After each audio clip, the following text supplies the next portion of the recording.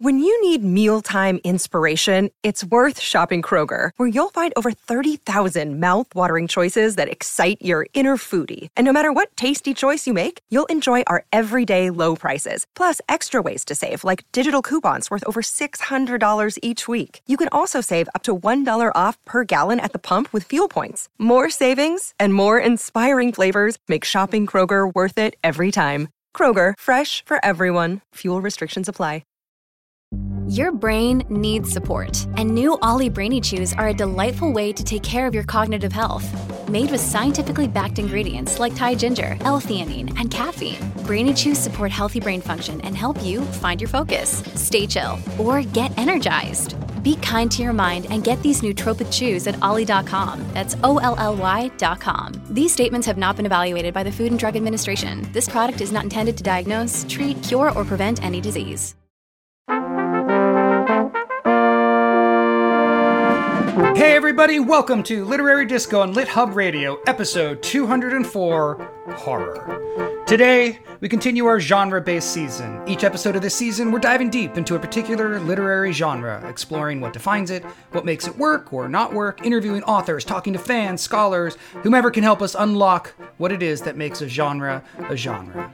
And with this, our third episode, we grab a flashlight, head into the dark woods, or that house on the hill, or just maybe the closet in our own room, to creep around the corners, waiting for the tingling sensation on the back of our necks, and we try to find what's in the darkness as we confront the genre of horror. This is Literary Disco, the last book club you'll ever need. We're Todd, Julia, and Ryder, three old friends who love to read, debate, and sometimes even agree. I am actor and filmmaker Ryder Strong. Joining me, as always, our novelist and critic Todd Goldberg, and essayist and radio personality Julia Pistel. Hi, guys. Hey, spooky. Have you ever thought about how the last book club you'll ever need sounds really threatening? I like that. Yeah. Oh, you think you got a book club? Be ashamed if something happened to it. Oh, you went crime. Yeah. That sounds more cool. Yeah, I'm going horror. Let's go with horror. What is the last book club you'll ever need? Okay, guys, so let's talk about what scares us. Let's talk about... Because this is interesting, coming off of the heels of our crime episode, where we had to sort of ask the question, why do we read this stuff? We kind of came down on the side of the it could happen to you at any moment realism of crime. But with horror, it's an even bigger question, right? Because you certainly don't need it to always be, this could happen to you. It can be fantastical, it can be supernatural, but it needs to be scary. So why do we read these things?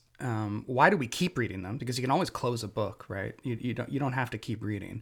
And yet, for me, I know horror is why I started really reading. It's what made me a reader.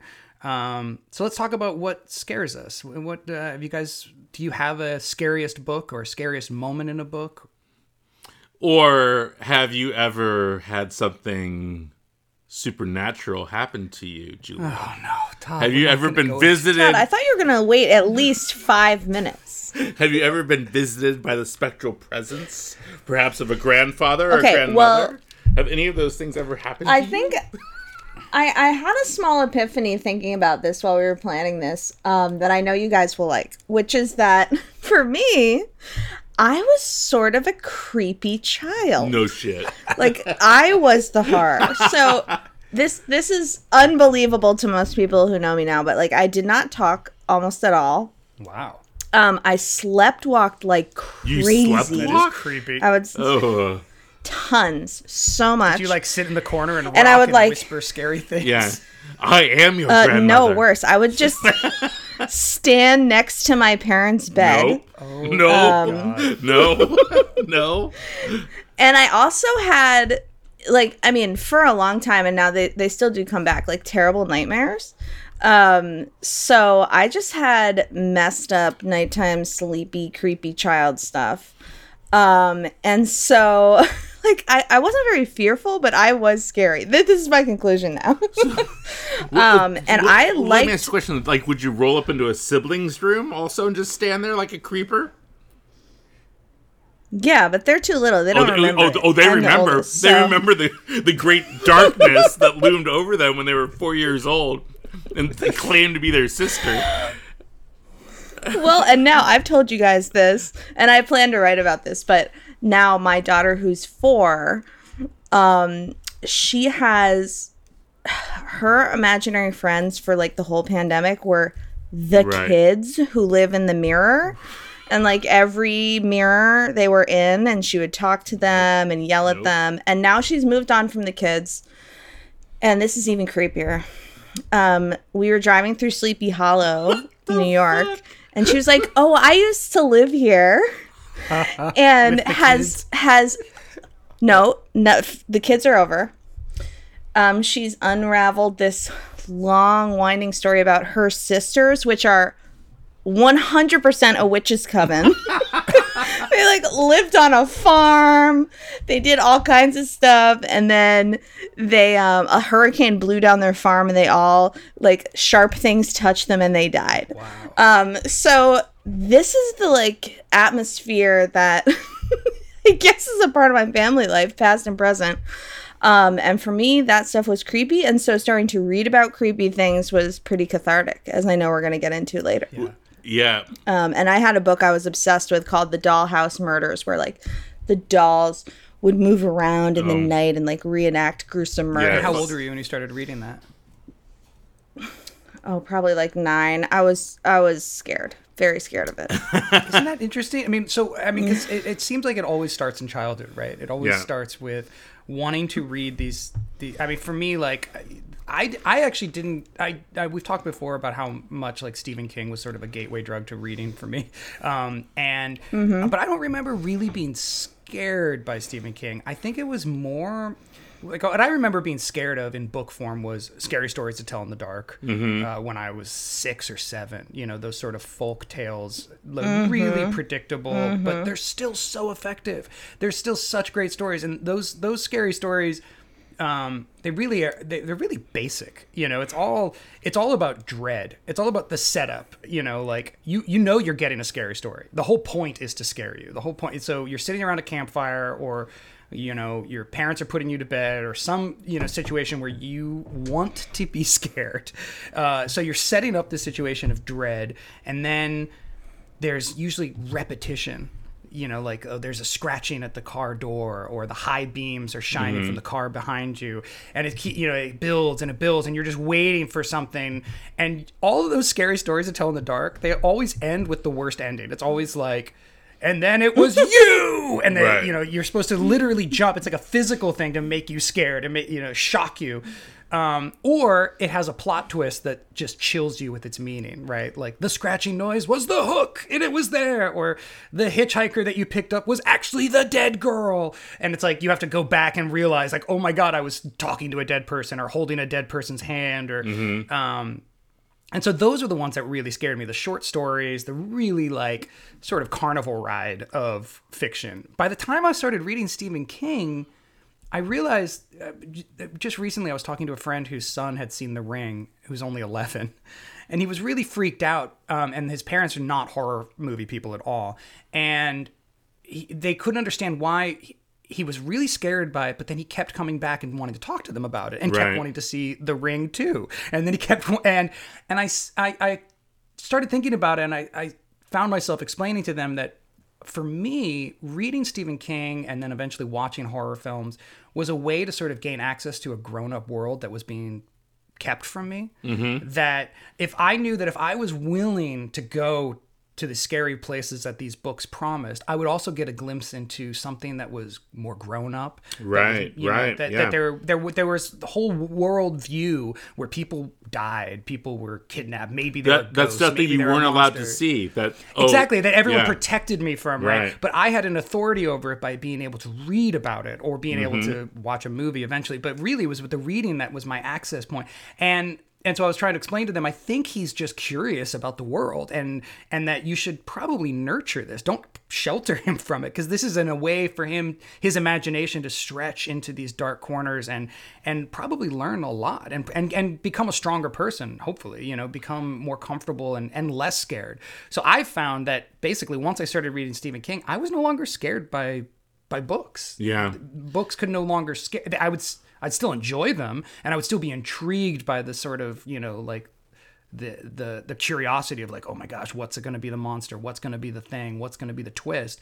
But I don't remember, you know, you'd hear people who were like kept The Shining in the freezer or I was never like that. Yeah, I was. How about you, Todd? What do you remember anything that actually scared you that you read? Yeah, I mean, there's a couple things, but here's the important thing is that maybe you guys don't always recall is that I didn't learn to read until I was almost 10.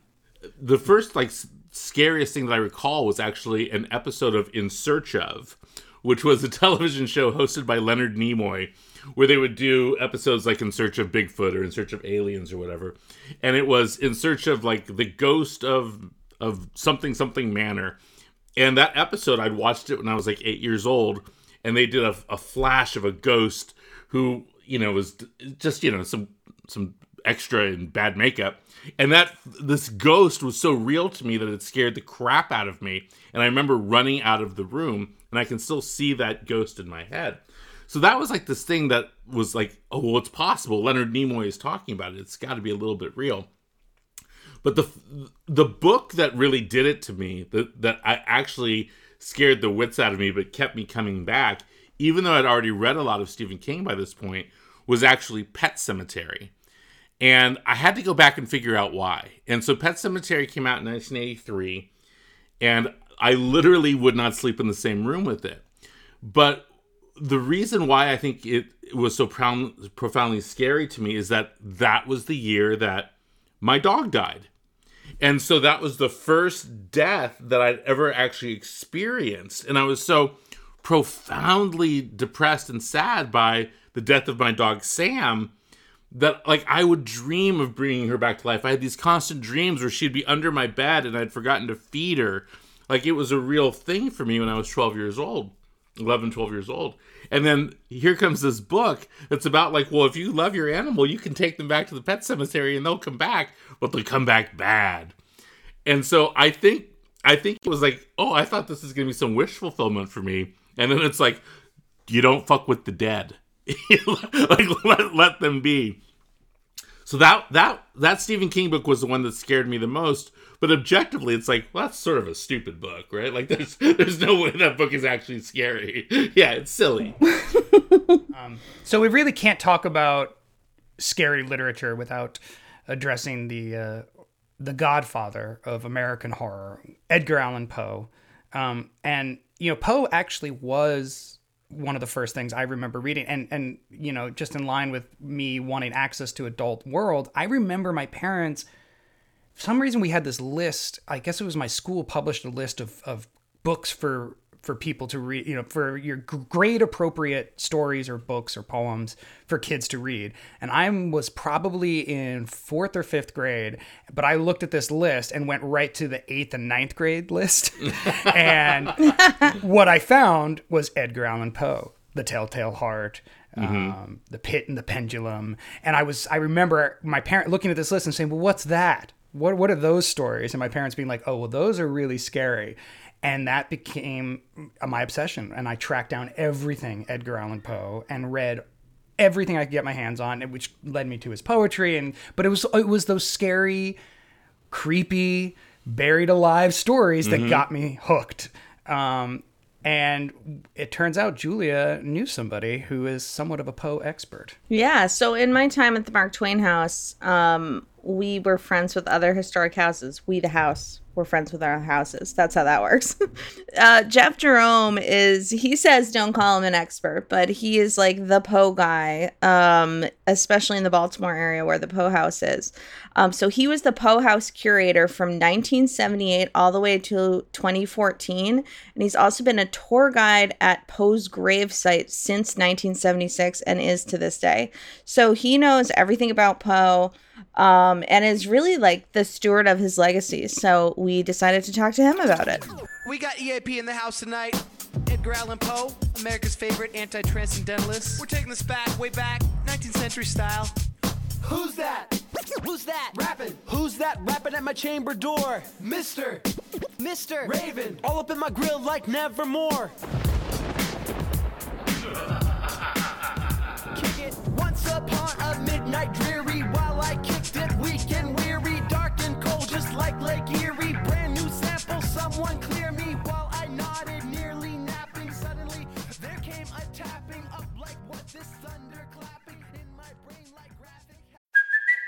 it's Kaylee Cuoco for Priceline. Ready to go to your happy place for a happy price? Well, why didn't you say so? Just download the Priceline app right now and save up to 60% on hotels. So whether it's Cousin Kevin's Kazoo Concert in Kansas City, go Kevin, or Becky's Bachelorette Bash in Bermuda, you never have to miss a trip ever again. So download the Priceline app today. Your savings are waiting.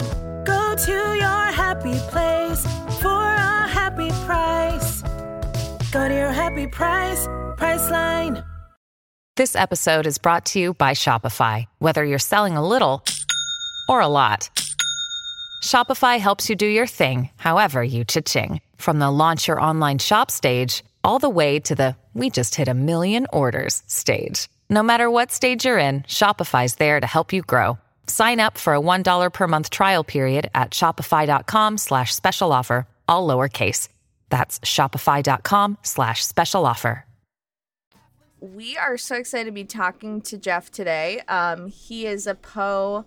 Well, we already talked. Don't call him an expert. But he's I'm going to say a Poe representative. And I'm really excited to have Jeff on today because as the listeners of our podcast know, I worked at the Mark Twain House for a long time.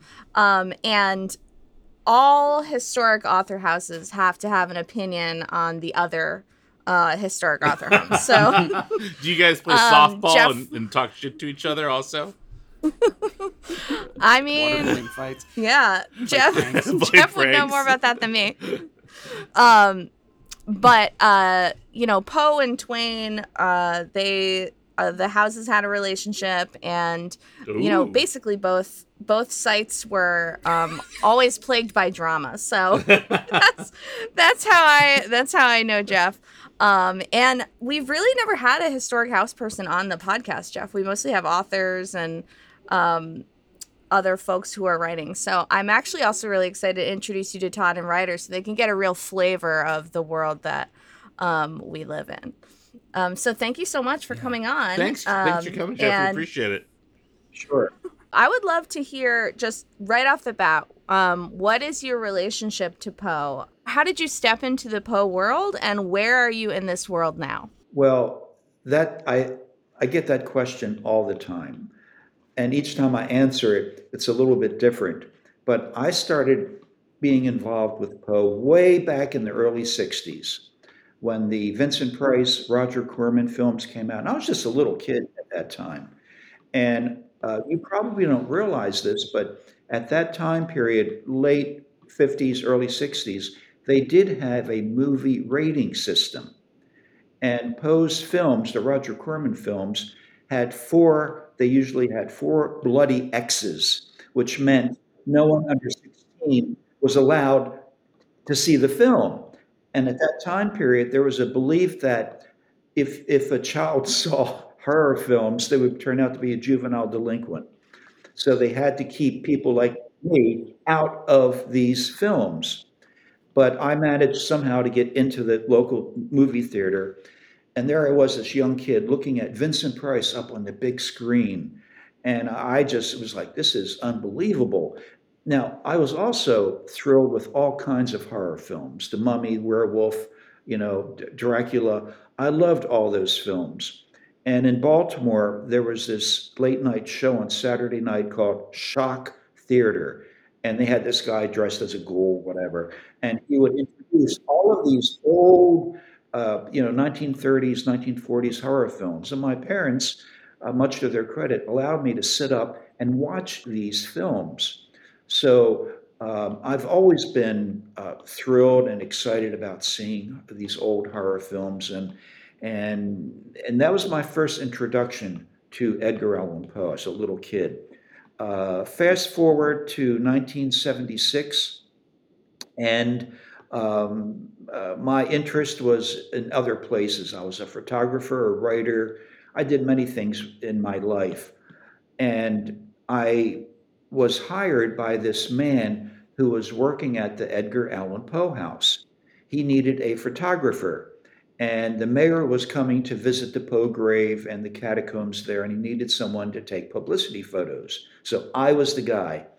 I stepped into that graveyard and into those catacombs, and I was hooked. It rekindled my interest in Edgar Allan Poe. I'm curious, has there been a consistent Poe fan, like a certain type of person? Because, I mean, obviously he's one of the most popular authors of all time. And so in a lot of ways, maybe there's an easy answer, no, because they're all the same. But I'm curious, in your time at the house and having spent all this time with Poe, have you been able to develop a sort of like archetypal Poe fan? No. They come in all shapes and sizes, ages, ethnic, wow. People, again, that's one of the more common questions. What kind of people like Edgar Allan Poe? Are they all goth and live in cemeteries? Everyone's showing up looking like Marilyn Manson.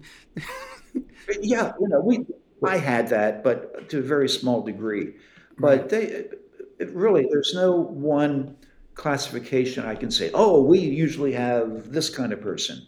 Young people in middle school, they are attracted to him. What's so interesting is I remember being 15 and experiencing Poe at sort of a higher level. Like I had read him when I was maybe in 7th grade, but then then at 15 when I was a freshman in high school, we did a class, and I was like, someone thinks like I think. I remember reading Cask of Amontillado when I was 15 years old and thinking, oh, I'm not the only person who has these kinds of fantasies. This guy has them too. And in a deeply fucked up way, it was actually sort of devising weird ways to kill people. Yeah, like in a deeply fucked up way, it was sort of like, oh, it's not just me and Stephen King. There's this guy also. When you look at the images of Poe, it fits that classic misconception of Poe as being the dark, brooding author. I mean, come to find out, it's just the way they took photographs in the time period that made it look like. But I mean, Edgar Allan Poe, when I saw that name, the Fall of the House of Usher, Vincent Price, by Edgar Allan Poe, the name just stuck with me. But if it was Joe Smith or something, it didn't have the same effect. Jeff, can we talk for a second about the reputation, the sort of what you just sort of offhandedly said that he has this brooding, madman, drunk reputation.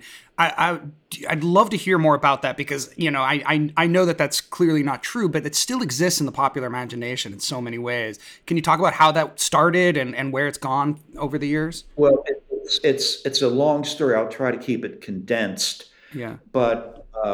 Poe didn't have a very happy life. I mean, there's no denying that. He wanted to be a writer. He didn't want to do anything else. He devoted his entire life to being a writer. And writers didn't make any money in that time period, but he persisted. Of course, he was also a literary critic, editor, publisher, and sometimes he was hired to tutor women how to write poetry. But writing short stories, that's what he wanted to do. And he had a problem with alcohol. There's no way you can get around that. But this idea of Poe drinking and stumbling in the gutter and writing his stories while he was high on LSD is just stupid. And it really, to this day, it really gnaws at me when people go, oh yeah, he took opium and he would have these opium dreams and he would write these stories under a drug-induced. I'm going, shut up, Stop it. It's a real insult to Poe.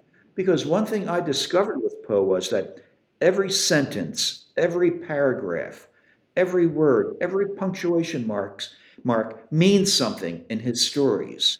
You take something out and you left a big hole in the story. And the idea that he would write these things, drinking from a bottle, going, oh, Cask of Amontillado, I got to write about that, man. He was also a literary critic. His nickname was the Tomahawk Man because of his brutal, slashing reviews. When he reviewed a book, if it was awful, hey, he didn't mince any words. He would come right out and said, this is a stinker. Don't even bother with it. And of course, if you wrote that story that he just called a stinker, you were upset. And the feeling was, who is this guy, Edgar Allan Poe, from the South, coming up here to New England? His parents were actors. Ooh, what is he coming up here and telling us New England writers that what we're doing is awful? So he created a lot of animosity with these other writers, with his vicious reviews, and they were hilarious. However, if he reviewed a story And say Todd wrote a story and he reviewed it and he said, this guy, Todd Goldberg, this isn't the greatest story, but I see talent. And I predict that if this man, Todd, persists in writing, that he could become one of our most famous authors. So he recognized talent and he would also praise that talent. But if he came across a story where it was just pure puffery, he ripped it to shreds. And the thing is, he was always right. It was always a terrible story. And he was one of the first critics that acknowledged women writers. But he didn't spare them either. So he created a lot of enemies. So when he died unexpectedly in Baltimore, one of his enemies, the Reverend Rufus Griswold, wrote this really vicious and nasty obituary about Poe. He created situations in Poe's life that never existed. He actually took a quote from a fictional story where the author is describing this insane man who would walk around in storms, cursing the skies and foaming at the mouth. And he would say, Poe was like this guy, and after a while, he would remove the quotation marks. So when people read that, their image was Edgar Allan Poe walking, foaming at the mouth, cursing at people. And Griswold didn't stop there. He wrote the first Poe biography where he forged letters in Poe's handwriting, just adding to this character assassination that he created with the obituary. He even insinuated that Poe and his beloved aunt, Maria Clem, were involved romantically. I mean, you're hitting the bottom of the barrel. Why were they such... why they hate each other so much that even after his death, this guy would be like, well, now it's time to get to work. Like, what was their beef? Well, see, Griswold respected Poe as a critic. He knew that as a critic, Poe was very well respected. People listened to him. And he sort of winked at Poe, going, I just written a new book, Poets and Poetry of America. Hey, listen, wink, wink. If you give me a good review, hey, I'll do the same for one of your books. Poe hated it. And Poe sort of said, hey, So he did a review of the book and gave it a lukewarm review. And he said basically that Griswold used writers that really don't even bother. They weren't worth the paper that the notes was published on. But then he said, it was a worthwhile piece. I'm glad Rufus Griswold wrote it. Well, Griswold was furious. He was expecting something like, this is the best collection of poems and poets of America. You got to buy this book. That's what he was expecting. Not this lukewarm, it's okay. I'm glad he wrote it. What do you think, Jeff, is the reason above all others that Poe has persisted where others have fallen into the dustbin of history as writers of genre fiction?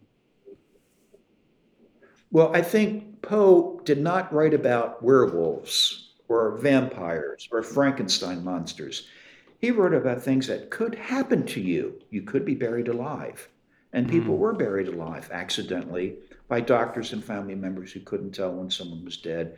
And I sometimes I like to envision Poe when he lived in Baltimore, sitting up in his attic going, gee, what am I going to write about? I'm writing poetry, but not going anywhere with that. Maybe short stories. So he did what a lot of writers do, still do, open up the newspaper, looking for something that would catch his eye. And he read stories about people that were being buried alive. And the light bulb went off, going, hey, wait a minute. Maybe I'm going in the wrong direction. So it was right here in Baltimore that he wrote his first true horror story called Berenice, or Berenice, depending on what pronunciation you want. And this was a gruesome story of obsession, insanity, premature burial, mutilation. It was a fun story. But the public didn't think it was so much fun. People complained to the publisher. And Edgar wrote an apology. And if I may read real quick what he wrote in response to the complaints about Berenice. Yes. He said, the history of all magazines shows plainly that those which have attained celebrity were indebted for it to articles similar in nature to Berenice. To be appreciated, you must be read. Those are important words. And these things are sought after with avidity. They are articles which find their way into periodicals and into the newspapers. In respect to Berenice, I allow that it approaches the very verge of bad taste. Even Poe said, I went too far. Wow. But I will not sin again so egregiously.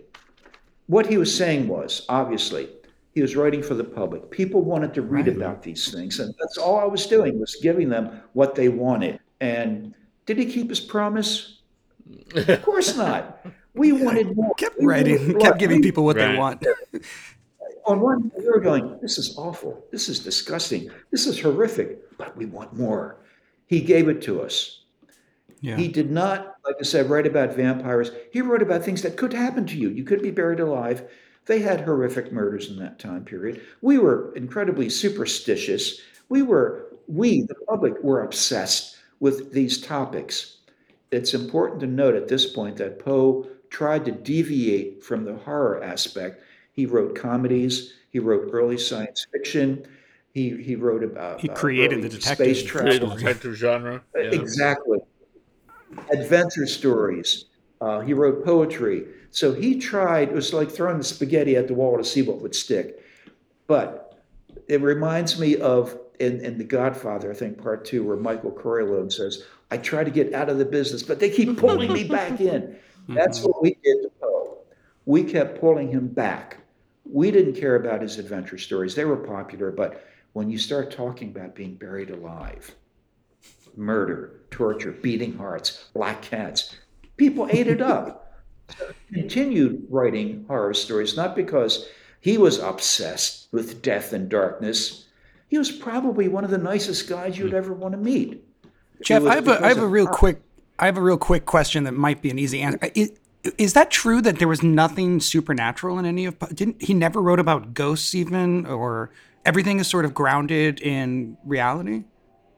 Well, I don't know about reality. Sure.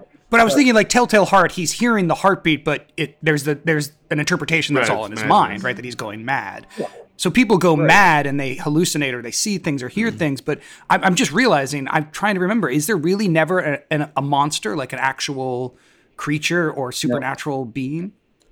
Wow, that's so interesting. So I'm wondering, what is the horror behind the horror? What is there a consistent theme or a consistent thing that Poe that trumped all of the other subjects? Was it madness? What are we afraid of in Poe's work? Mm-hmm.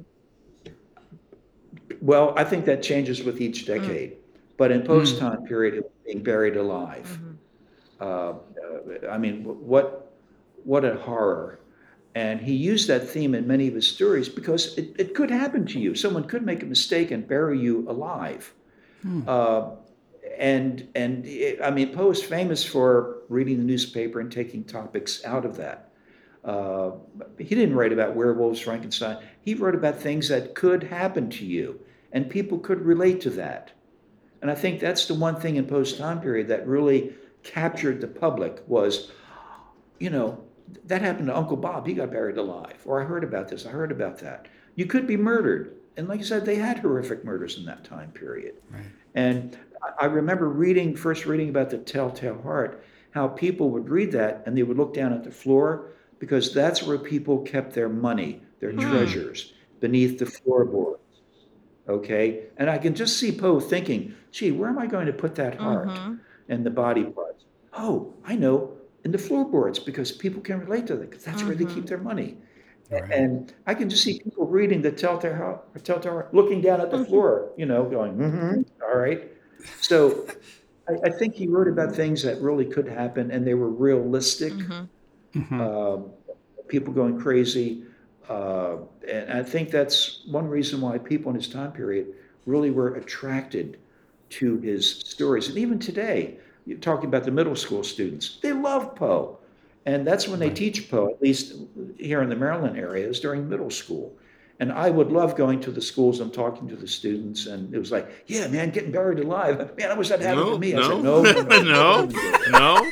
It's a hard no. And it was just that mystique of Poe.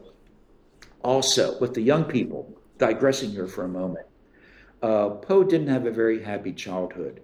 He was his parents died when he was very young. He was taken in by a wealthy tobacco merchant, never legally adopted, who verbally abused Poe. And while his stepmom was dying, this guy was out having affairs with women, having children. And Poe knew this, and he couldn't understand, like, how can you do that? And he set Poe up for failure, sent him to college, but gave him no money for tuition. And when his first wife died, he got rid of Poe, kicked him out completely. So unfortunately, I think many young people today look at that and they go, gee, that's just like my home. My stepdad doesn't like me. Or my stepdad or stepmom, they're always yelling at me, telling me what to do. And they could relate to Poe in that respect. Also, Poe wrote about spousal abuse, animal abuse, alcohol abuse, and unfortunately, these are things that many people, young people, see in their home today. And I think with young people, they see that and say, Poe was like me. He suffered like I suffered with my stepdad. And, my stepdad used to beat my dog or used to hit me. So I think they could relate to Poe in that respect, unfortunately. What's also interesting, though, too, is that so much of what he writes about is madness. And, of course, in the 1800s, there was no Paxil or Xanax or whatever. But there was still, people were still bipolar in the 1800s. They just didn't have a name for it. And so this fear of being one of these people that descends into madness, that must have been a real, particularly upper class madness. That must have been a real concern for the people that were reading his stories. Like, oh gosh, I've got Aunt Joe who hasn't left the house in 25 years. Well, you also have superstition, the evil eye, for example, and black cats. They're all witches, the narrator said in the story. And I've known people in my life that had something wrong with their eye. And you want to look at the eyes, but you don't. And I remember my grandmother from Poland talking about the evil eye. You never look at someone in their eyes because whatever they have, you're going to get it.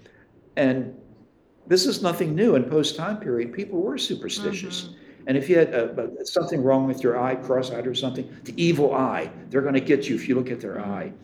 Poe was capitalizing on these superstitions. Well, and of course, the cool thing is that Poe set the template for someone like Stephen King, who writes straight horror, but he also writes detective fiction and sci-fi and fantasy and children's and pop-up books and everything. Poe was doing what Stephen King Poe took it to another level, though. He also added poetry into the mix. Right. Stephen King's not writing poetry. Yes. No. What rhymes with Carrie? But you can see, though, that there wasn't a margin that could hold him in, and that must have been, for him, spiritually enervating, you would think. But if you can't earn money, also it means like, oh God, I got to try something else to pay the rent. Well, he made very little money from his stories, and he got ripped off. He got cheated by the publishers. They knew his financial situation was tense, and they took advantage of him. Not only Poe, but there were other writers in that time period that really got cheated and ripped off by the publishers. So that's consistent. That's why he tried to do poetry. Not much has changed. They're keeping that one OG. Yeah.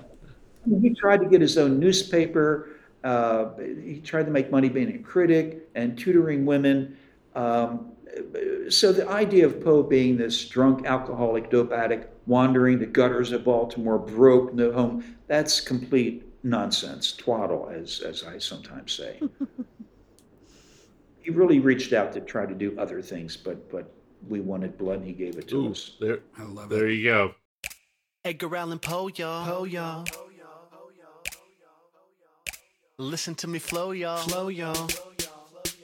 Yo, it's Edgar Allan Poe with the flow so poetic. Melancholy wordsmith style so phonetic. Got a raven on my shoulder, gothic thematics. Demonic alcoholic, multisyllabic. It's a habit, take a look, and I'm sure you'll find that the mechanics of rap are the mechanics of rhyme. And when we analyze the rhythm of the units to the meter, long, short, long, doesn't matter, look at either. And I am is 2 syllables, unstressed, stress, which the words insane explain and delight all express. A trochee on the other hand goes stressed, unstressed. Words like coffee, crazy giant, so prepared to be impressed. But Poe, what's an anapest? Words like tambourine, cavalier and Marian, and by that I mean 2 unstressed, stress syllables in succession. That's our first lesson. Okay, any questions? Flow like Poe. I'm going hard on that tetrameter. Flow like Poe. I'm going hard on that tetrameter. Flow like Poe. I'm going hard on that tetrameter. This is Lit Hop 101 with MC Edgar Allan Poe. Flow like Poe. I'm going hard on that tetrameter. Flow like Poe. I'm going hard on that tetrameter. Flow like Poe. I'm going hard on that tetrameter. If you don't know, now you know.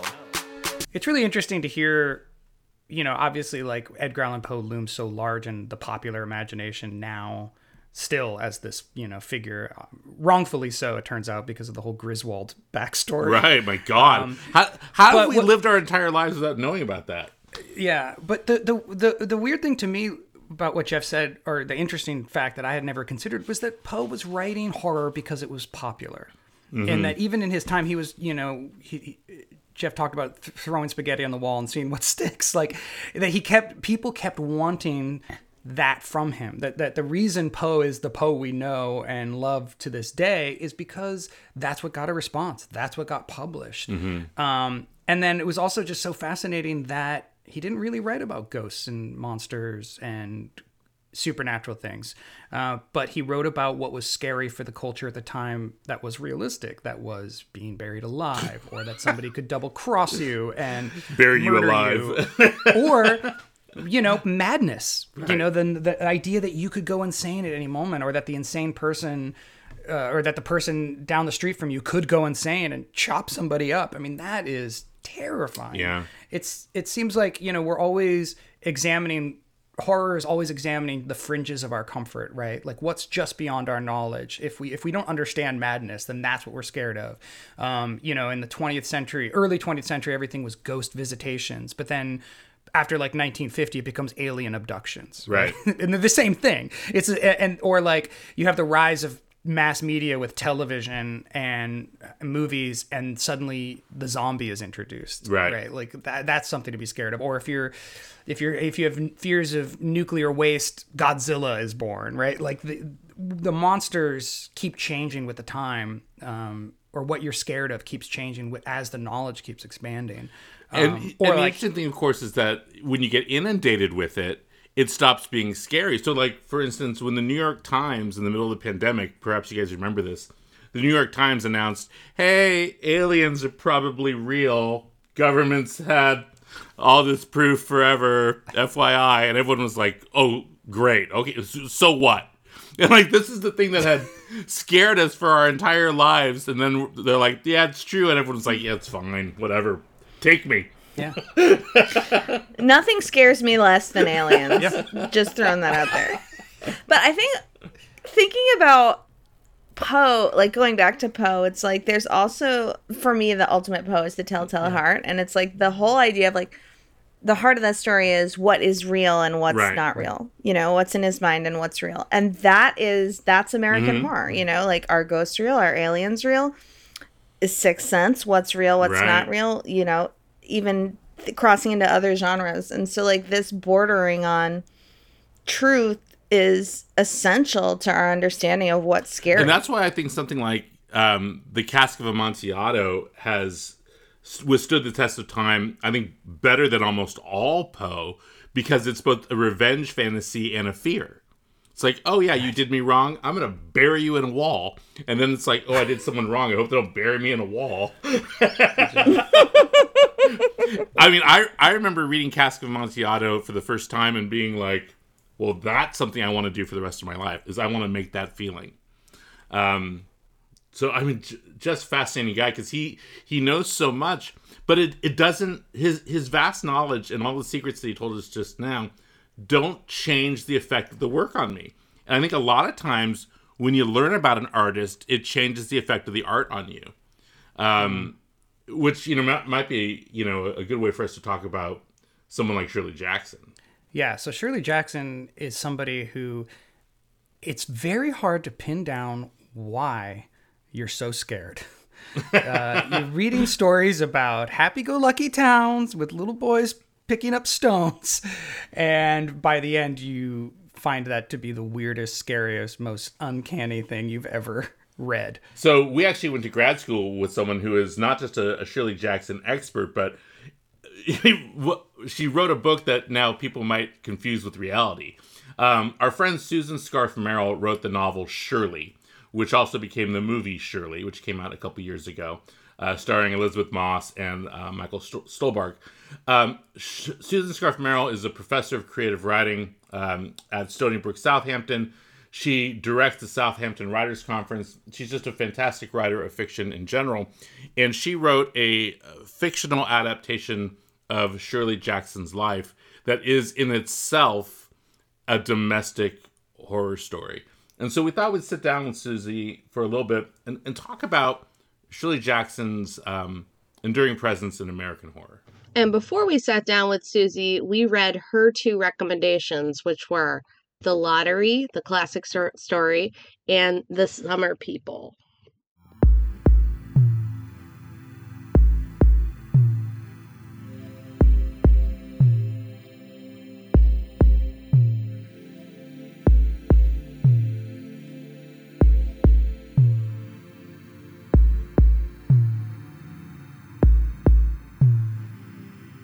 So how do you think that Shirley Jackson changed horror or set up horror for its present moment? You know, like where does she fall in our American sense of the genre?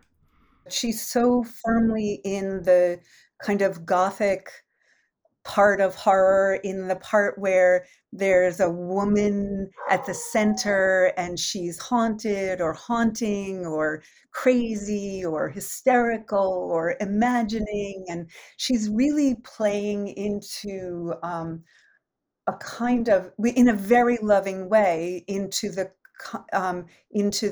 sort of more misogynistic strain of horror, from the Fall of the House of Usher to Rebecca to Northanger Abbey. I mean, she's really playing into that idea that at the center of horror is a woman with a kind of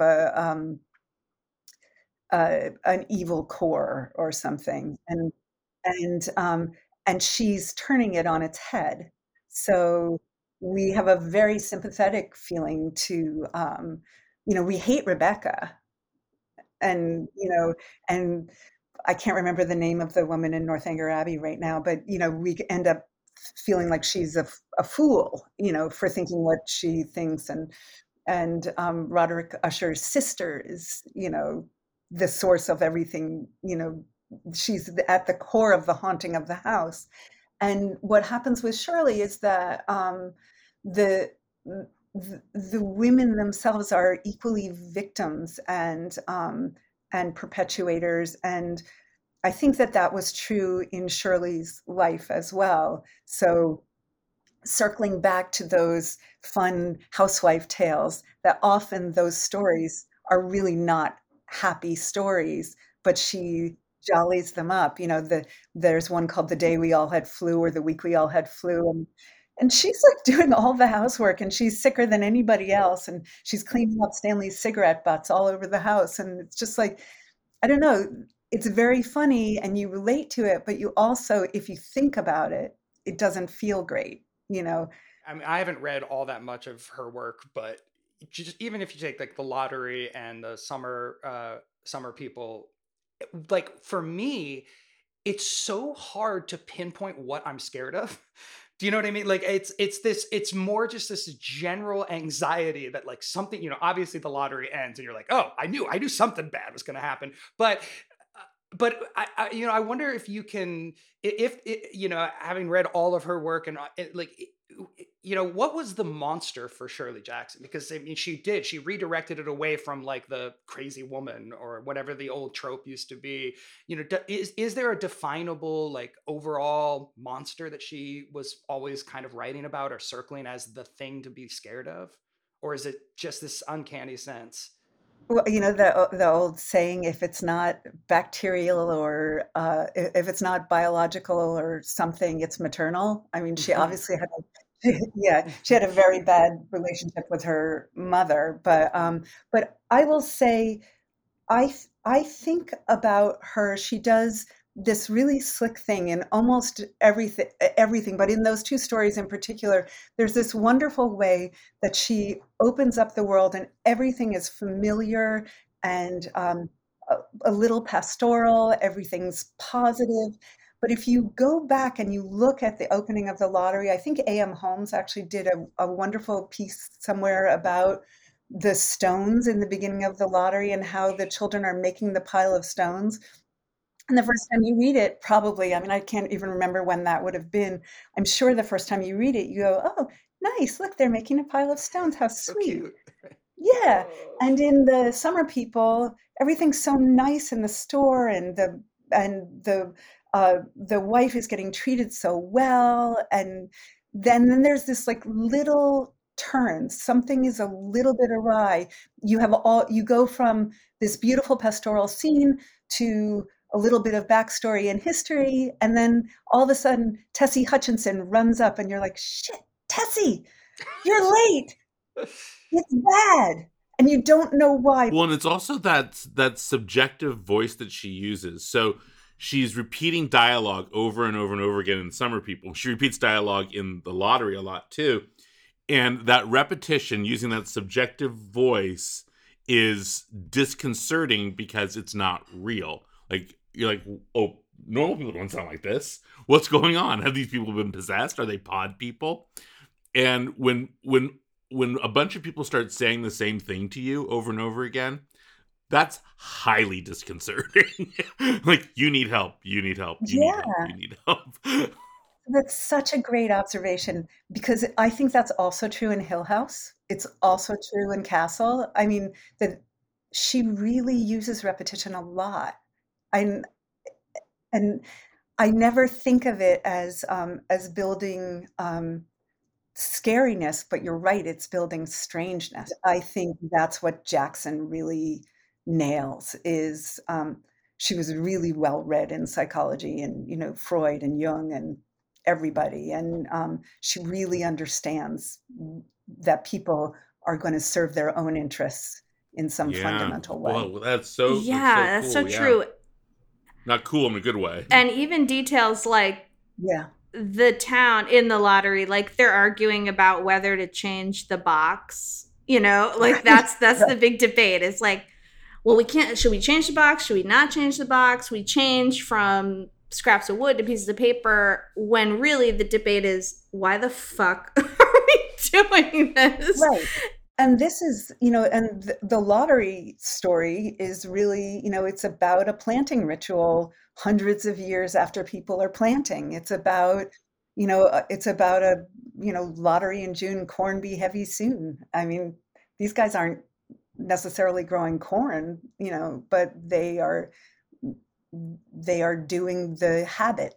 They're doing the unsought habit. Yeah, it seems like so much of her work, or especially the two stories, the lottery and Summer People, it's about convention, right? And like the way convention, we struggle against it, and then it also has this force of its own that just keeps moving, and like in Summer People, it's the opposite. They break convention, they stay after they're supposed to leave, and it's like, and then you're just like, don't do that. Just stick with the rules. Right. Don't break the rules. And then of course everything starts falling apart, and you don't even know why. I mean, by the story ends, you're like, are they going to get murdered? Are they going to die in the storm? Are they just going to starve to death? Are they just getting old? Like, what is happening here? But it's so unsettling because they broke the convention. Whereas in the lottery, it's like, the convention is the killing factor, right? It's like the individuals are sort of rallying against or trying to break free. And it's like, no. We just got to kill one of you every year. Well, but isn't it also like that the horror is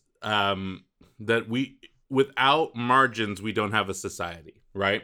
And so if we set these laws and we set these rules and we set these traditions, we have these ceremonies, without those things, we don't have a society.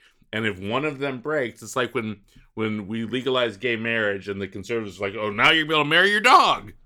You're like, Like there's all Well, right. I mean, I love Rube Goldberg. She's adorable. But that's that sort of thinking, like, oh, if you break one convention, if you don't do one ceremony, the end result is the thing furthest from that actual act. And so therefore we have to keep doing this thing.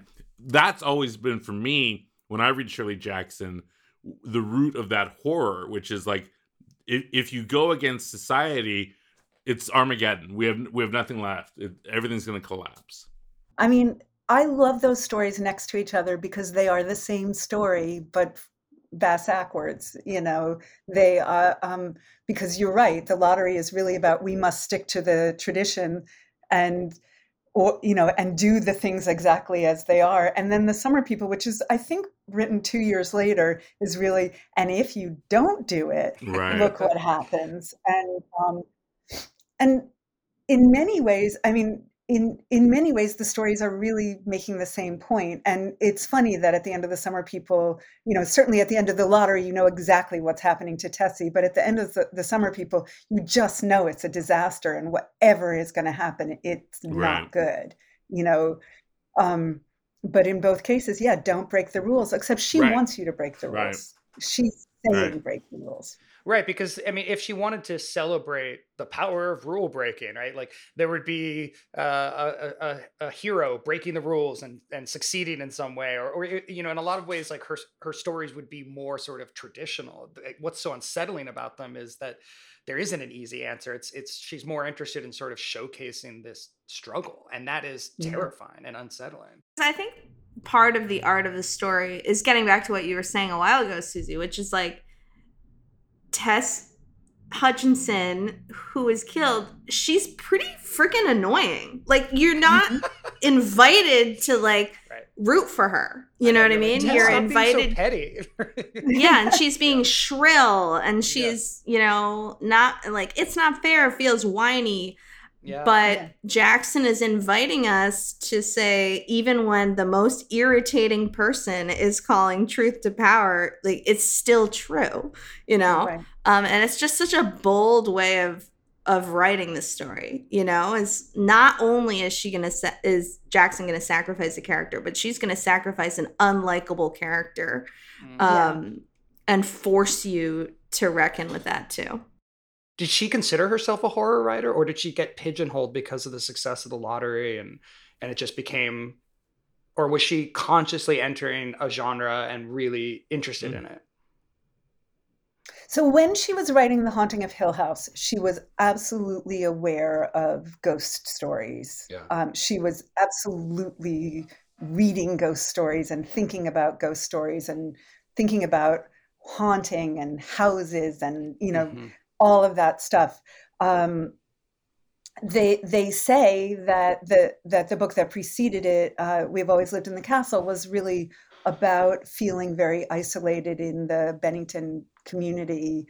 And it's not horror, even though it begins with the poisoning of an entire family with a mushroom. Amanita phalloides, I think. I don't know if I've pronounced that right, but everything that comes from that is what the book is about. The book she was working on when she died was about a kind of a mystic almost who runs away from her house and marriage and stuff. So she's definitely working kind of adjacent to horror, but I think she's really, and I don't want to be too heavy-handed about this point, but what Julia was talking about, life has got a lot of horror in it, and I think what she was not afraid to do was be next to horror. But do I think that she thought of herself as a horror writer per se? No, I think she was just a literary novelist, a literary writer. But I can't say that I know that. And I think of her as a Gothic writer. I think of her as someone who is really delving into the complexity of being female in the world. Yeah. And the strangeness, the uncanny uncanniness of that. And she, obviously her influence has trickled down across both literary fiction and genre fiction in really weird ways. Like there's no Kelly Link, for instance, without Shirley Jackson, but there's also no like Paul Tremblay without Shirley Jackson, and they're completely different kinds of horror or speculative writers, but they both are from that same tradition. And so it's really unusual to see a writer influence not just like one branch of a tree, but an entire genre. I mean, even Stephen Graham Jones is hugely influenced by Shirley Jackson. Totally. And Victor LaValle. Yeah, exactly. All of these sort of... Yeah. I also just think the fact that her stuff keeps getting remade into movies and TV shows, it's like, oh, right, it lasts. And I think it's because... For whatever reason, she tapped into the right because the thing. monsters are us, and that's always the most horrible thing is when you realize that, there's no greater horror than what humans do to each other. You don't need to have a giant fucking spider living under the city. I think she really just understands that, unlike Anne Frank, who believed that on the whole people were good at heart, despite, what happened to her, I think Jackson really understands that each and every one of us is capable of really serious wrongdoing.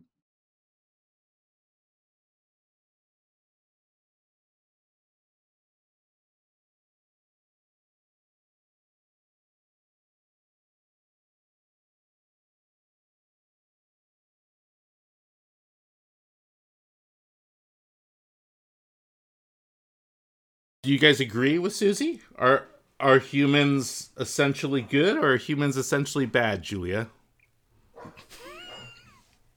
Really? I think good.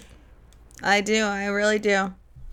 Yeah, I mean, I love Shirley Jackson so much, and I think society is bad, but people are good. So power is bad, people are good. That's kind of where I land. I kind of agree. I agree completely, and I think that this is why I like horror so much, or why I like dark things so much, is that because fundamentally I'm a pretty optimistic, positive person about the state of humanity, and then when you read these books, it's like a glimpse into the alternative possibility, right? It's getting too close to that stove that says no, people are truly awful. The reality is really awful, and I think that that's why I keep reading it over and over again.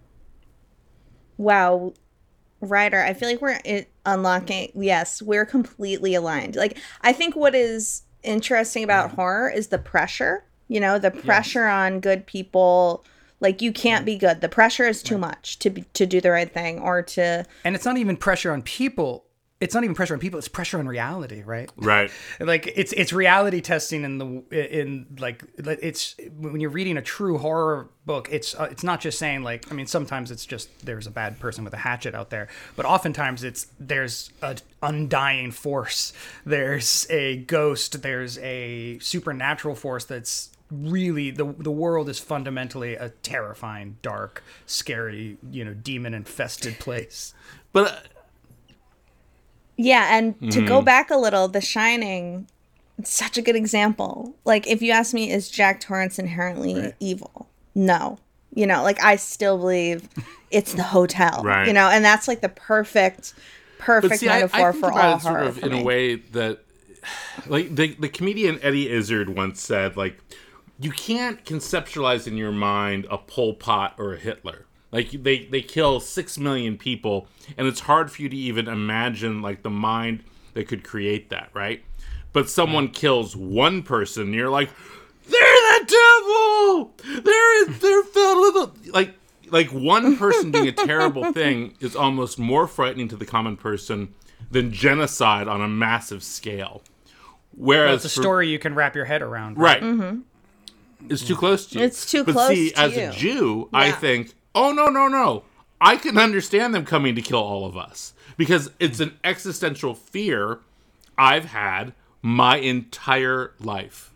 My entire life, I have been scared that I'm going to have to fight on the streets. That they're going to come for us. Because eventually they always do. The mob always comes for the Jews. So just FYI, prepare to take up arms. But that's a childhood fear that is born out of my DNA. Mm-hmm. You know, like this notion that horror is about the unexplainable, it makes sense when you think about it from a child's point of view, right? Like we don't have that experience. And so therefore everything seems possible, right? Like there could be something under the bed. You don't know. Mm-hmm. And go ahead, Julia. Yeah. And for you, history has confirmed it. You know what I mean? So we don't live in a vacuum. We're not born, and immediately get a fresh start. We're like immediately told stories through a billion different mediums. And when your stories are about the Holocaust from a young age, of course you're going to have a different baseline than Mr. and Mrs. Whitebread over here. I mean, Ryder, you starred in horror movies. Mm-hmm. What, like, did you want to do that, or was that just a job, or was that like, oh fuck yeah, I get to be really scared for a long time? No, I loved it. I loved every second. I mean, this is the weird thing of why I was drawn to horror as a kid, and then as a teenager, after ingesting all of this literature, I got into horror films because I wasn't allowed to watch horror films under the age of 10. But the second I could pick whatever I wanted to watch, it was all horror all the time. And then, once I started working in the horror genre, really making the movie Cabin Fever, I became addicted to horror films. And I think part of that was about controlling the fear, right? Like understanding why these movies made me feel this way, and like, learning how makeup effects were done. I was obsessed with all of that from a very young age. So all throughout my adolescence, I was reading books on makeup effects and special effects and studying horror films and loving horror film music and all the ways that films manipulate us to scare the crap out of us. And I love being on the other side of that. Like being a horror filmmaker, being an actor in horror films, it's so much fun. There's nothing scary about it. You're completely in control.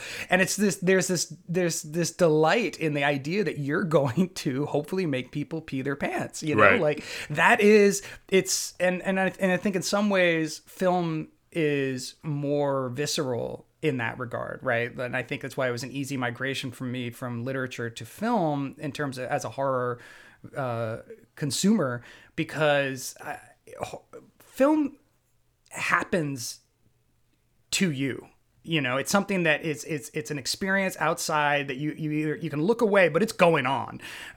Whereas with a book, with literature, you happen to the book. You have to. It's your own imagination that keeps it going.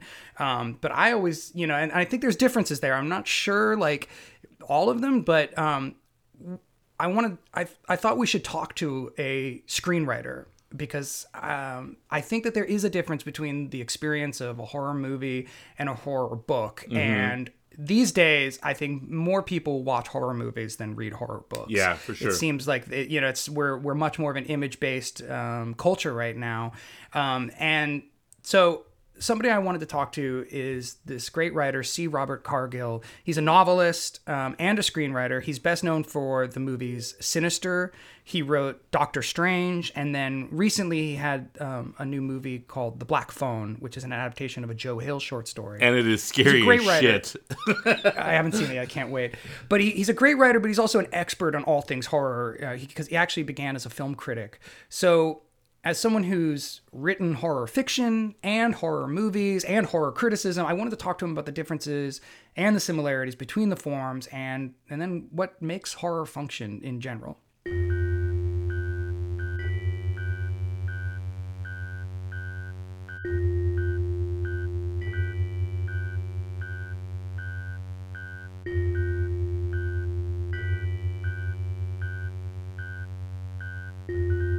There's something about horror writers where you always expect them to be like these, dark, brooding, scary people. And they're just the nicest, kindest, warmest, most childlike human beings on the planet. What is that about the writers of the genre? It is baked into what horror is. Joe Hill puts it best. Most people think horror is about extreme sadism. Horror isn't about extreme sadism. It's about extreme empathy. The whole key to horror is in order for the audience to feel scared, they have to empathize with the characters. They have to feel them. And so in order to be a horror writer, you have to be able to empathize with these characters, create these characters that the audience will fall in love with and will suddenly feel sheer terror that something's going to happen to.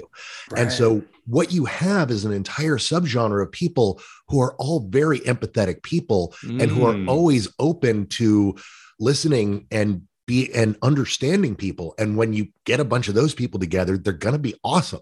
And so that's really what it is. Horror is not an aesthetic.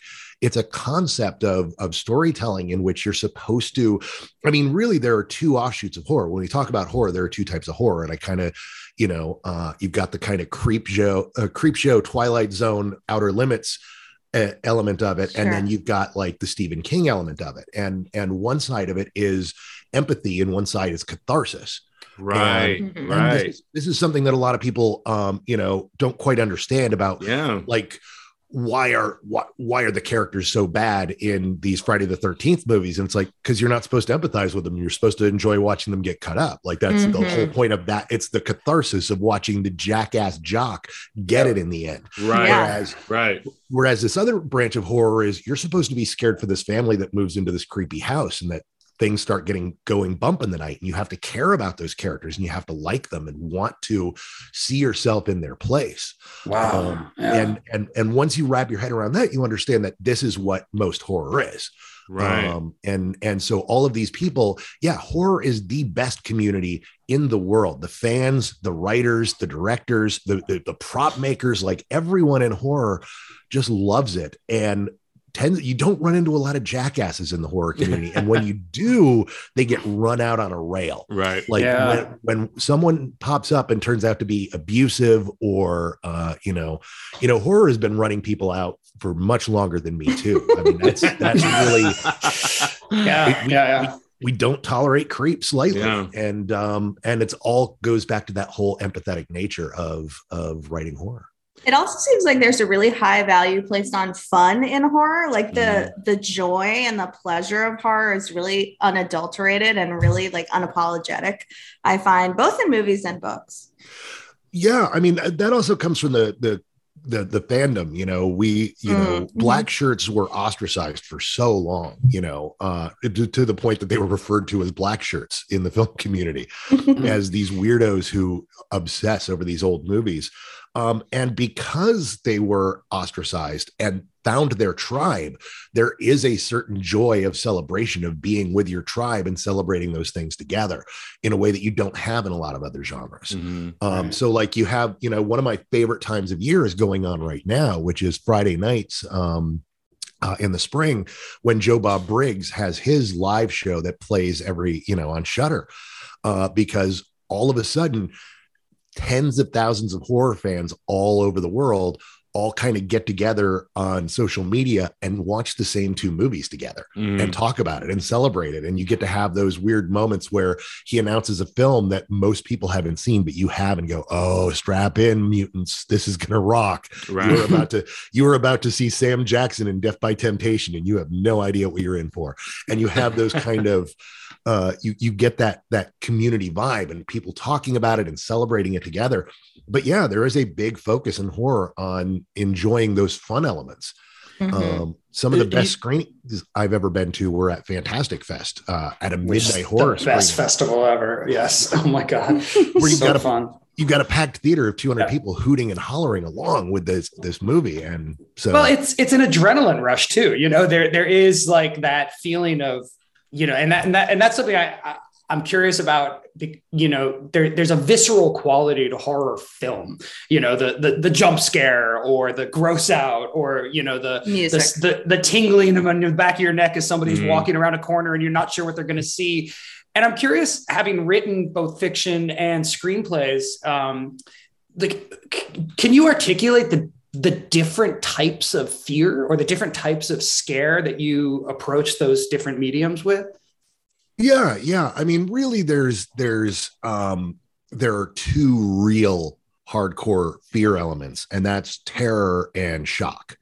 You know, terror is that creeping feeling that something bad is going to happen. It's suspense, but it's not, it's an elevated level of suspense. Suspense doesn't quite cut it. It is, oh God, something is there. I don't know what it is. Something's coming. I'm going to get, you know, it's being scared without there actually necessarily being the presence of something yet. You just know that it's coming.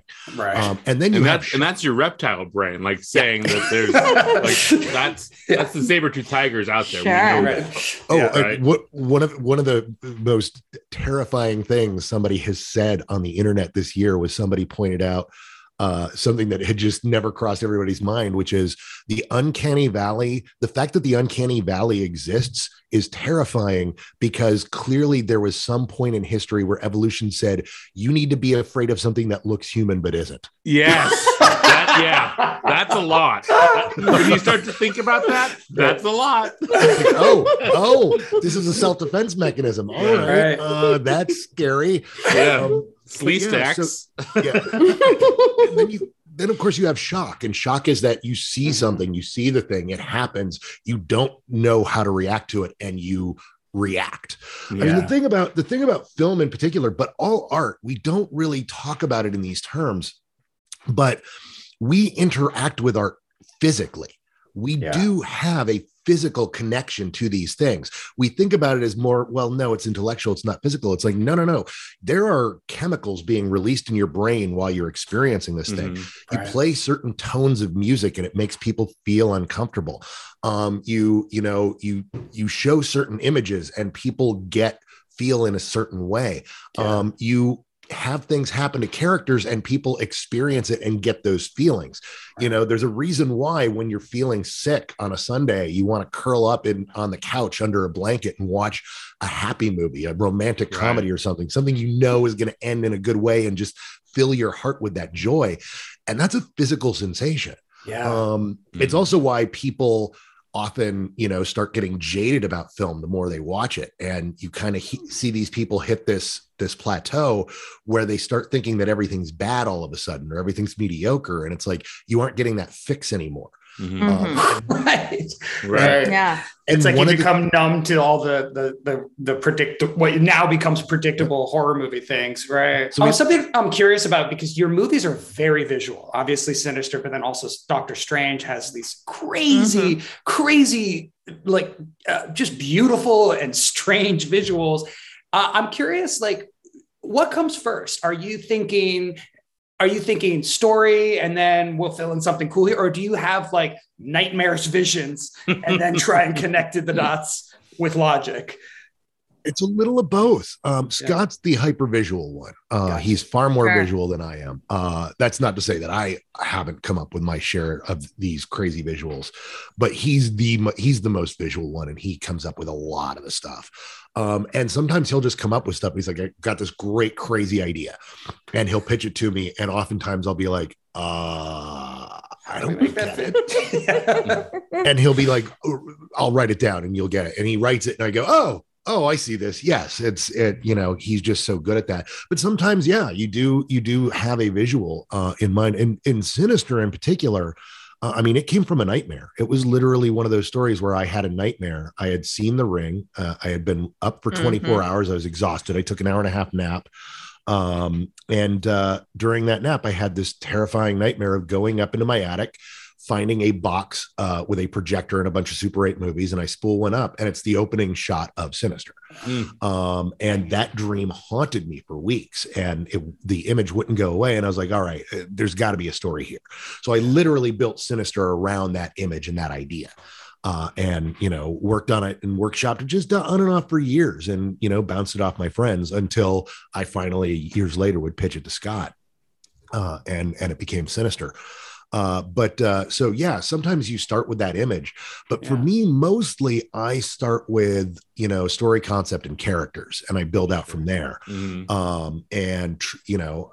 Try to find what's scary about it, where the fear is, and then what would be great here? How do you, because then you start the sandbox and you get to play around. You're like, all right, well, here are my rules. Here's my characters. What's the coolest fucking thing that could happen here? And then you start like going and world building. Yeah. And like, oh, this would be rad, and this would be cool, and this would be scary, and oh, that would be terrifying. And you start playing around with that and getting all that to function within the script. But I am always somebody who's always trying to keep the integrity of the logic and the characters tied together. Right.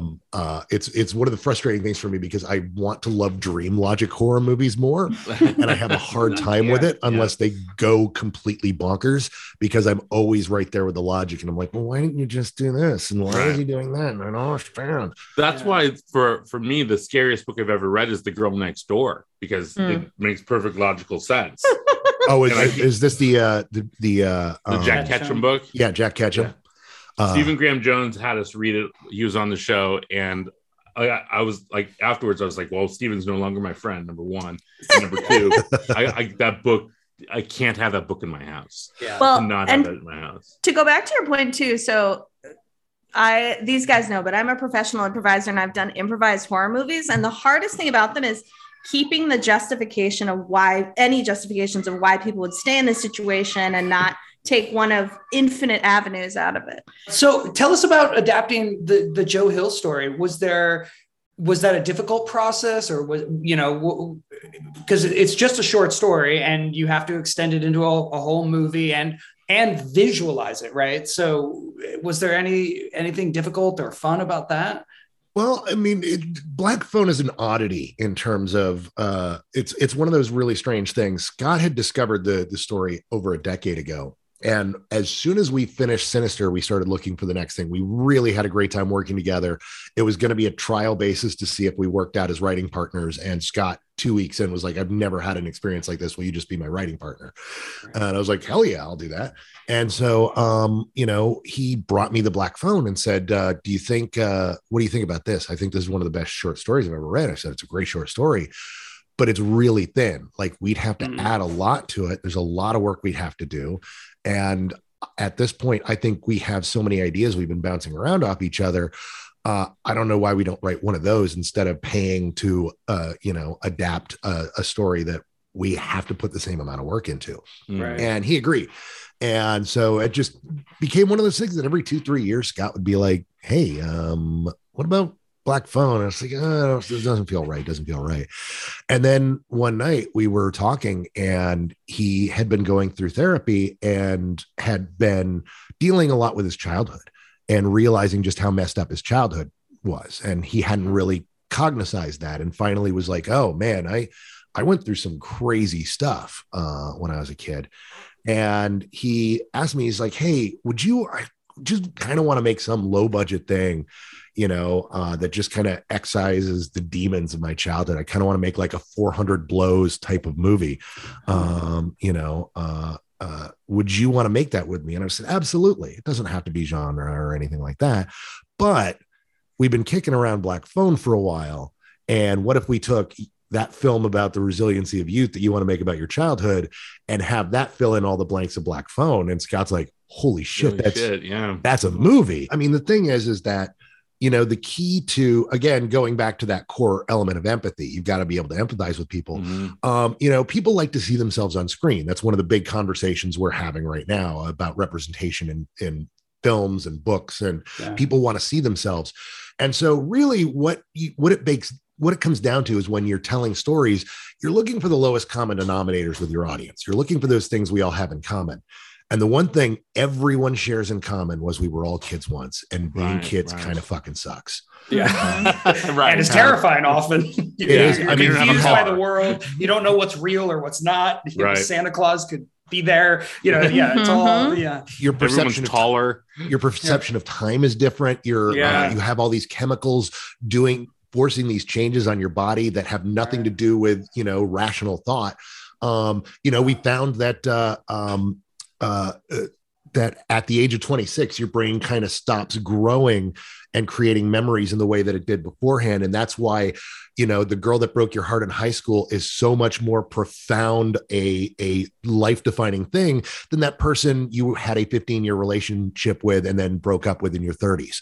The way our brains are wired to learn from that creates these really profound connections, and that's very easy to exploit in storytelling, because we all remember that. You know, you can shorthand the quiet, shy kid getting his heart broken by the popular girl in school in a way that everyone who just heard that sees a version of that in their own mind. They have that. I didn't even have to describe the characters very well or anything. We've all seen it or experienced it. And so because we all share that, it becomes very easy to make connections with those characters that we can then get very scared for. And also the other thing about childhood is there's a lot of your agency removed.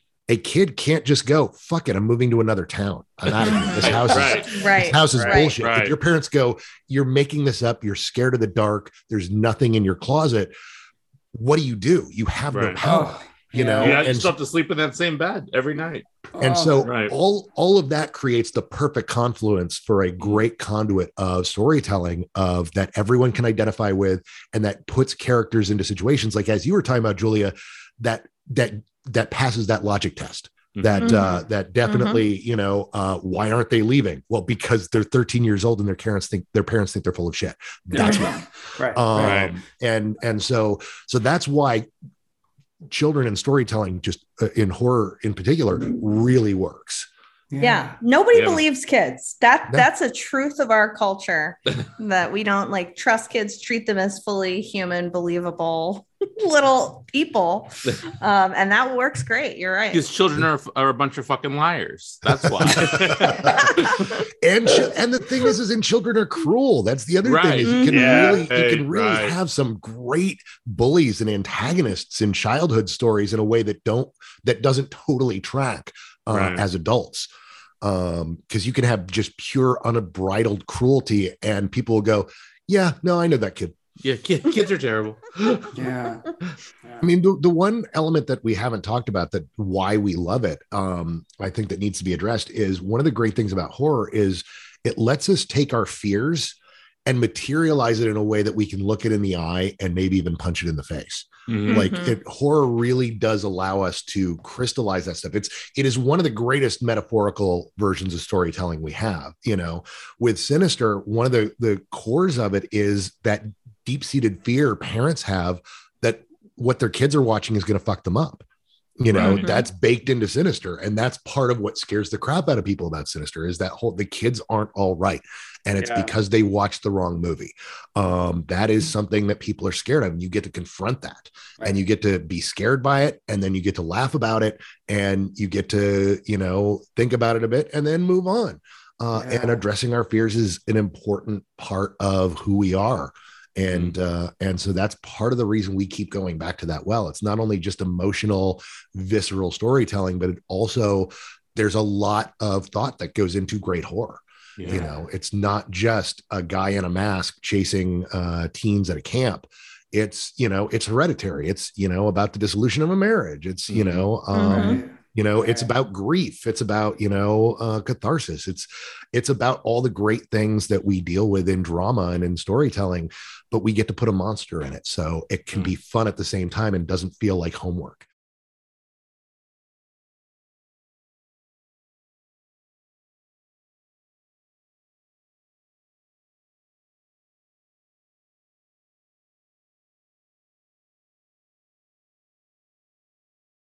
So Cargill had so many amazing points, and he really has thought a lot about these things. But you know, that the point that he made about childhood, and we keep coming back to this, right, is that horror seems inseparable from your childish imagination. And so I guess the question is, are we still scared by horror? Do you guys get scared by horror movies, by horror books anymore? Because I don't. I'm trying to think of the last time I watched a movie that truly scared me, or read a book. Like I said, a book hasn't scared me since I was 8 or 9. Well, and you got to read. Get scared by movies anymore. You got to read The Only Good Indians by Stephen Graham Jones. Yeah. The Only Good Indians by Stephen Graham Jones is the first horror novel I've read. Well, since he made us read The Girl Next Door. That's true. But that didn't scare me. That mortified me. The Only Good Indians by Stephen Graham Jones is the first piece of fiction that has scared me since I was a kid. But the things that really scare me now, like in the books that we've even just read on the show, is something like 5 Days at Memorial, which is the story of that hospital during Hurricane Katrina where they had to start killing the patients because they didn't have food and water. Like, that to me is like, oh my, like that's something that could happen to me. I could be in a hospital and they just start saying, well, let's kill the loud guy. Well, yeah, nonfiction. Yeah, when I think this is several years ago now, but when I first read Helter Skelter, that was a big scare. But see, we're getting more into crime territory. Yeah, and so like, what do you? When was the last time you read? Like, but I movies have scared me. So for me, yeah, I would love a really scary book because I keep trying. I keep trying to scare myself with fiction, but they always feel kind of lame or like the distance is too much in my brain. But movies, like when you change, when I became a parent, a whole new field of stuff scared me. So it's kind of like you have to grow with the horror or you have to come back to things that are scary. But it's true, the bar gets higher and higher, but that makes each scare like true scare chasing the dragon so of horror. Good. Like when you don't think you're gonna be scared. The Haunting of Hill House scared me. Like there was an episode of that. I think the episode where they're at the funeral home with the dead sister. That episode scared me. Like I was watching that in bed at 2:00 in the morning, and I was like, I'm gonna continue watching this in the daytime. But yeah, it's like it's so deep in your soul what scares you that you kind of have to search around and find it. And you have to like, have some bad experiences to like build up that tolerance to be scared again. What about you, Ryder? You can't be scared anymore, you think? And I still seek it out, and I still enjoy jump scares in movies. But I should really try and find some good horror novels out there or horror short stories, because I think, just preparing for this show, reading Shirley Jackson was the most scary thing I had read in a long time. And it's less of a terror or, it's more of a creeping discomfort. It's more of, and it's also something, it's not just personal, it's kind of cultural, right? Like that the world is full of bad people, or that there's scary things out there that we can't quite wrap our heads around.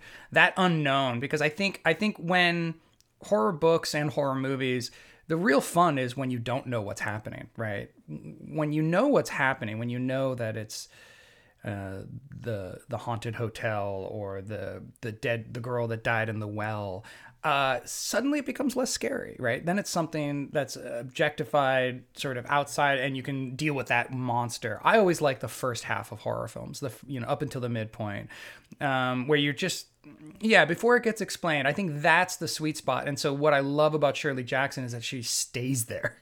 And I think that those are my, and I need to investigate more horror that kind of does that, because I find that fascinating. Well, I think, I've brought him up now a couple times. I think Stephen Graham Jones does that better than anybody right now. I mean, you really need to read The Only Good Indians, Ryder. It's fantastic. But, I figured if he's the only person that can scare me, he's impenetrable, right? Like, there's nothing scares Stephen Graham Jones. And listeners, if you want, go back and listen to the episode where he made us read The Girl Next Door, if you want to hear the three of us screaming in horror. But we gave Stephen a call and asked him to tell us what still scares him. And he picked some scenes from some pretty scary books. The first of these 5 scary scenes that I've read is from Sarah Gran in her novel Come Closer. I forget which chapter or page number, any of that, but probably about 2/3 of the way through, this woman who increasingly thinks she might be possessed by a demon, or her house may be infested by a demon, or she may be haunted, or something scary. She's at a meeting in one of those kind of conference rooms with a long table, and she, for some reason, looks under the table. Maybe she drops a pen or something, and someone kind of across the way from her, across the table, goes down as well. And in the privacy under the table, this person opens their mouth, and it stretches abnormally wide, really, like the chin comes really low, and it's really terrifying. Up until that moment in the book, we've been kind of keeping alive the possibility this is all in the character's head. When that jaw drops like that, then, you know, your jaw as a reader drops with it. The next scariest scene in a movie for me, in a book for me, is probably from Paul Tremblay's Head Full of Ghosts. There's a bit in it, I want to say it's probably about a third of the way through, maybe, where the big sister, who is exhibiting symptoms of possession, also symptoms of psychological problems, you never really know. She's sitting at the table with her family eating something. I forget what they're eating. But she starts to kind of throw up really calmly, if that's the way you can throw up, where this thin vomit is just leaking out of her mouth as she sits there. And I've read a lot of throwing up on the page. I've written a lot as well, but I don't think I've ever done it this spookily as Paul does in A Head Full of Ghosts. Next, I would say Whitley Strieber's Majestic, his novel Majestic, or I don't know, novel. He bills them as nonfiction, and maybe they are, who knows.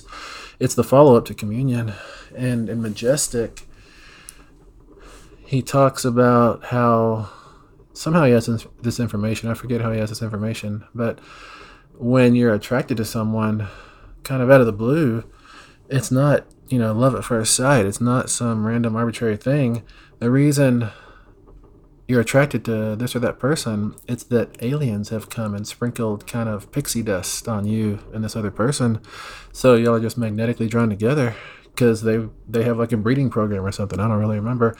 But this to me is just absolutely terrifying, and it has completely messed up every decision I ever make because I no longer feel like I am completely in control. I always have to allow that maybe I wanted to do this, or maybe it's the aliens making me do this, which can get quite confusing as far as, you know, trying to get through the world.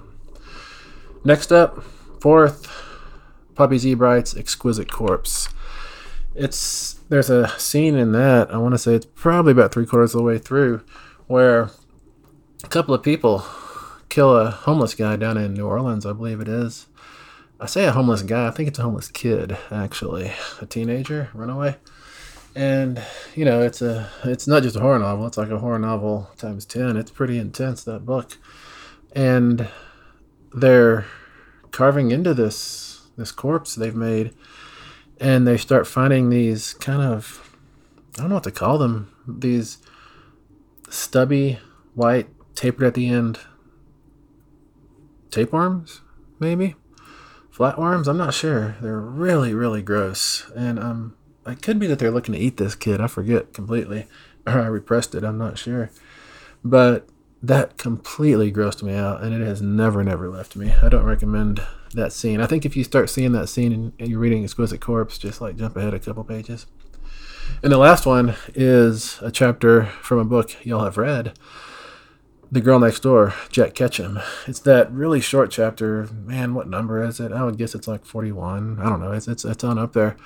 And I was on a panel with someone a few years ago, and somebody asked us, what's the scariest thing you've ever read? And the guy beside me on the panel, he talks about this chapter, but he talks about how majestically and uncomfortably Jack Ketchum describes every motion of what's going on, every little aspect, all the sensory details and everything. And I was next in line to say my piece, and I had to, regrettably tell the dude that was all in your head. What Jack Ketchum does for the totality of that chapter is say, I believe I'm not going to tell you this part, or he somehow keeps it private, but this has been a novel that has not flinched so far, and this is not a flinch either. This is more of a ethical decision. He doesn't want to sensationalize this thing that is happening to Meg, I believe it is, tied up in the basement by these kids and this woman, Ruth. So he kind of pans away from it, and he says, you don't get to read this part. I've got this in my head. I'm not going to put it in your head. I'm not going to demean Meg in that way. So it's at once respectful And it's also really sticky, you know? It gets in your head in a bad way, which in horror is a good way. And that's my 5. Literary Disco is produced, edited, and music supervised by Jordan Katz. Justin Alvarez is our producer for LitHub Radio. You can reach out to us directly on Twitter @Literary Disco. Happy reading, everybody. Thanks for listening.